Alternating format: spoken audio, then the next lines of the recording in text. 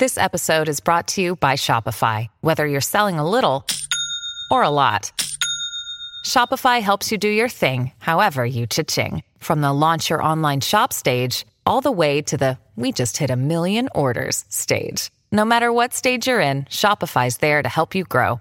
Sign up for a $1 per month trial period at shopify.com/special offer, all lowercase. That's shopify.com/special offer. This is not your century. This is Not Your Century, where we celebrate the news and the news media of centuries gone by. I'm King Kaufman. The jury has been seated in Dayton, a small town in southeast Tennessee. And let's just say it's not looking too good for the defendant. July 10th, 1925. John Scopes was a substitute teacher accused of breaking the law by teaching evolution in a public high school. The newly impaneled jury was made up of hard-shell Baptists and Southern Methodists. That's how the Chronicle described them. Farmers of middle age who have extremely hazy ideas about evolution, but very firm beliefs as to the validity of the Bible in all things. One of them couldn't read or write. The state was happy to accept him. The defense thought an illiterate man was probably a better option than whoever was behind him in line. Scopes is a convicted man, the Chronicle's dispatch said, unless a miracle happens and the Lord speaks in a way that the devout hill folk of Tennessee do not expect. This was all a show.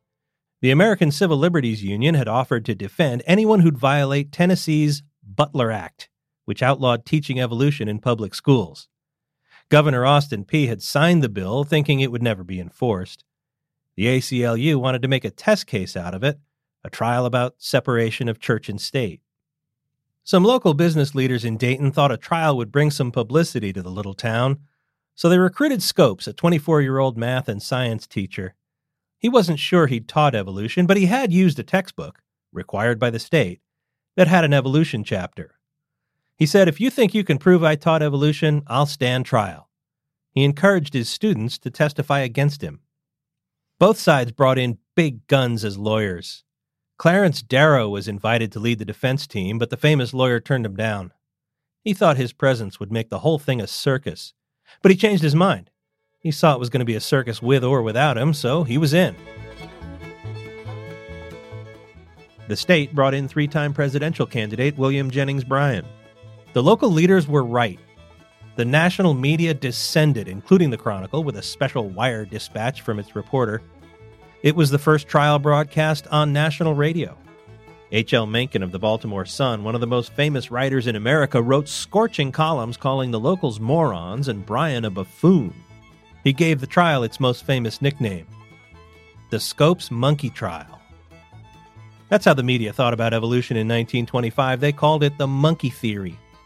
The trial really was a circus. The judge disallowed most of the defense's witnesses, a series of scientific experts. So on the seventh day, Clarence Darrow made the unusual move of calling the prosecutor to the stand. He treated William Jennings Bryan as an expert on the Bible.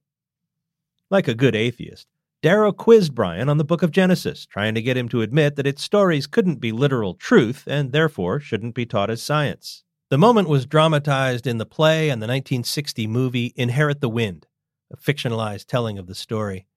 Spencer Tracy is the Clarence Darrow character. Frederick March plays the Bryan stand-in. That first day, well, what do you think it was, 24 hours long? The Bible says it was a day. Well, there was no sun. How do you know how long it was? The Bible says it was a day. 24-hour day? I don't know. What do you think? I do not think about things I do not think about. Do you ever think about things that you do think about? Inherit the Wind was really mostly a metaphor for McCarthyism, not a faithful telling of the Scopes trial. But that last exchange, Bryan saying, "I don't think about things I don't think about," and Darrow asking if he thinks about things he does think about, that really happened. Eventually, Darrow asked the jury to convict Scopes so he could appeal. They did. They fined him $100. The appeal was shockingly denied by the state Supreme Court, which ruled the Butler Act constitutional because while it banned teaching evolution, it didn't require that any particular religion's theory had to be taught, as if non-Christian creation theories might be taught in Tennessee in 1925.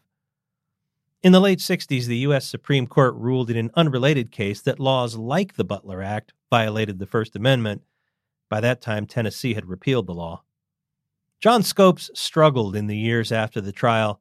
He was widely mocked in the press, and it got to him as he pursued graduate studies at the University of Chicago. He was blackballed from employment in Tennessee, so he moved to Kentucky. And after an unsuccessful run for Congress as a socialist in 1932, he went into the oil business, where he worked for the rest of his life. He kept mostly out of the spotlight, but he wrote a memoir in 1967 called Center of the Storm. He died in 1970. This isn't the first time we've talked about Clarence Darrow on Not Your Century. In 1912, he'd been the defendant, accused of bribing a jury.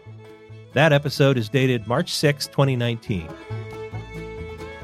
Not Your Century is part of the San Francisco Chronicle podcast network. Audrey Cooper is the editor-in-chief. Please subscribe wherever you get your podcasts, and if you like this show, we'd love it if you'd give it a rating and a review. For great journalism today, consider subscribing to the San Francisco Chronicle, which you can do in both paper and digital form by going to sfchronicle.com/subscribe. Historical research by Libby Coleman. I'm King Kaufman. Talk to me on Twitter at King_Kaufman. We now return you to your century.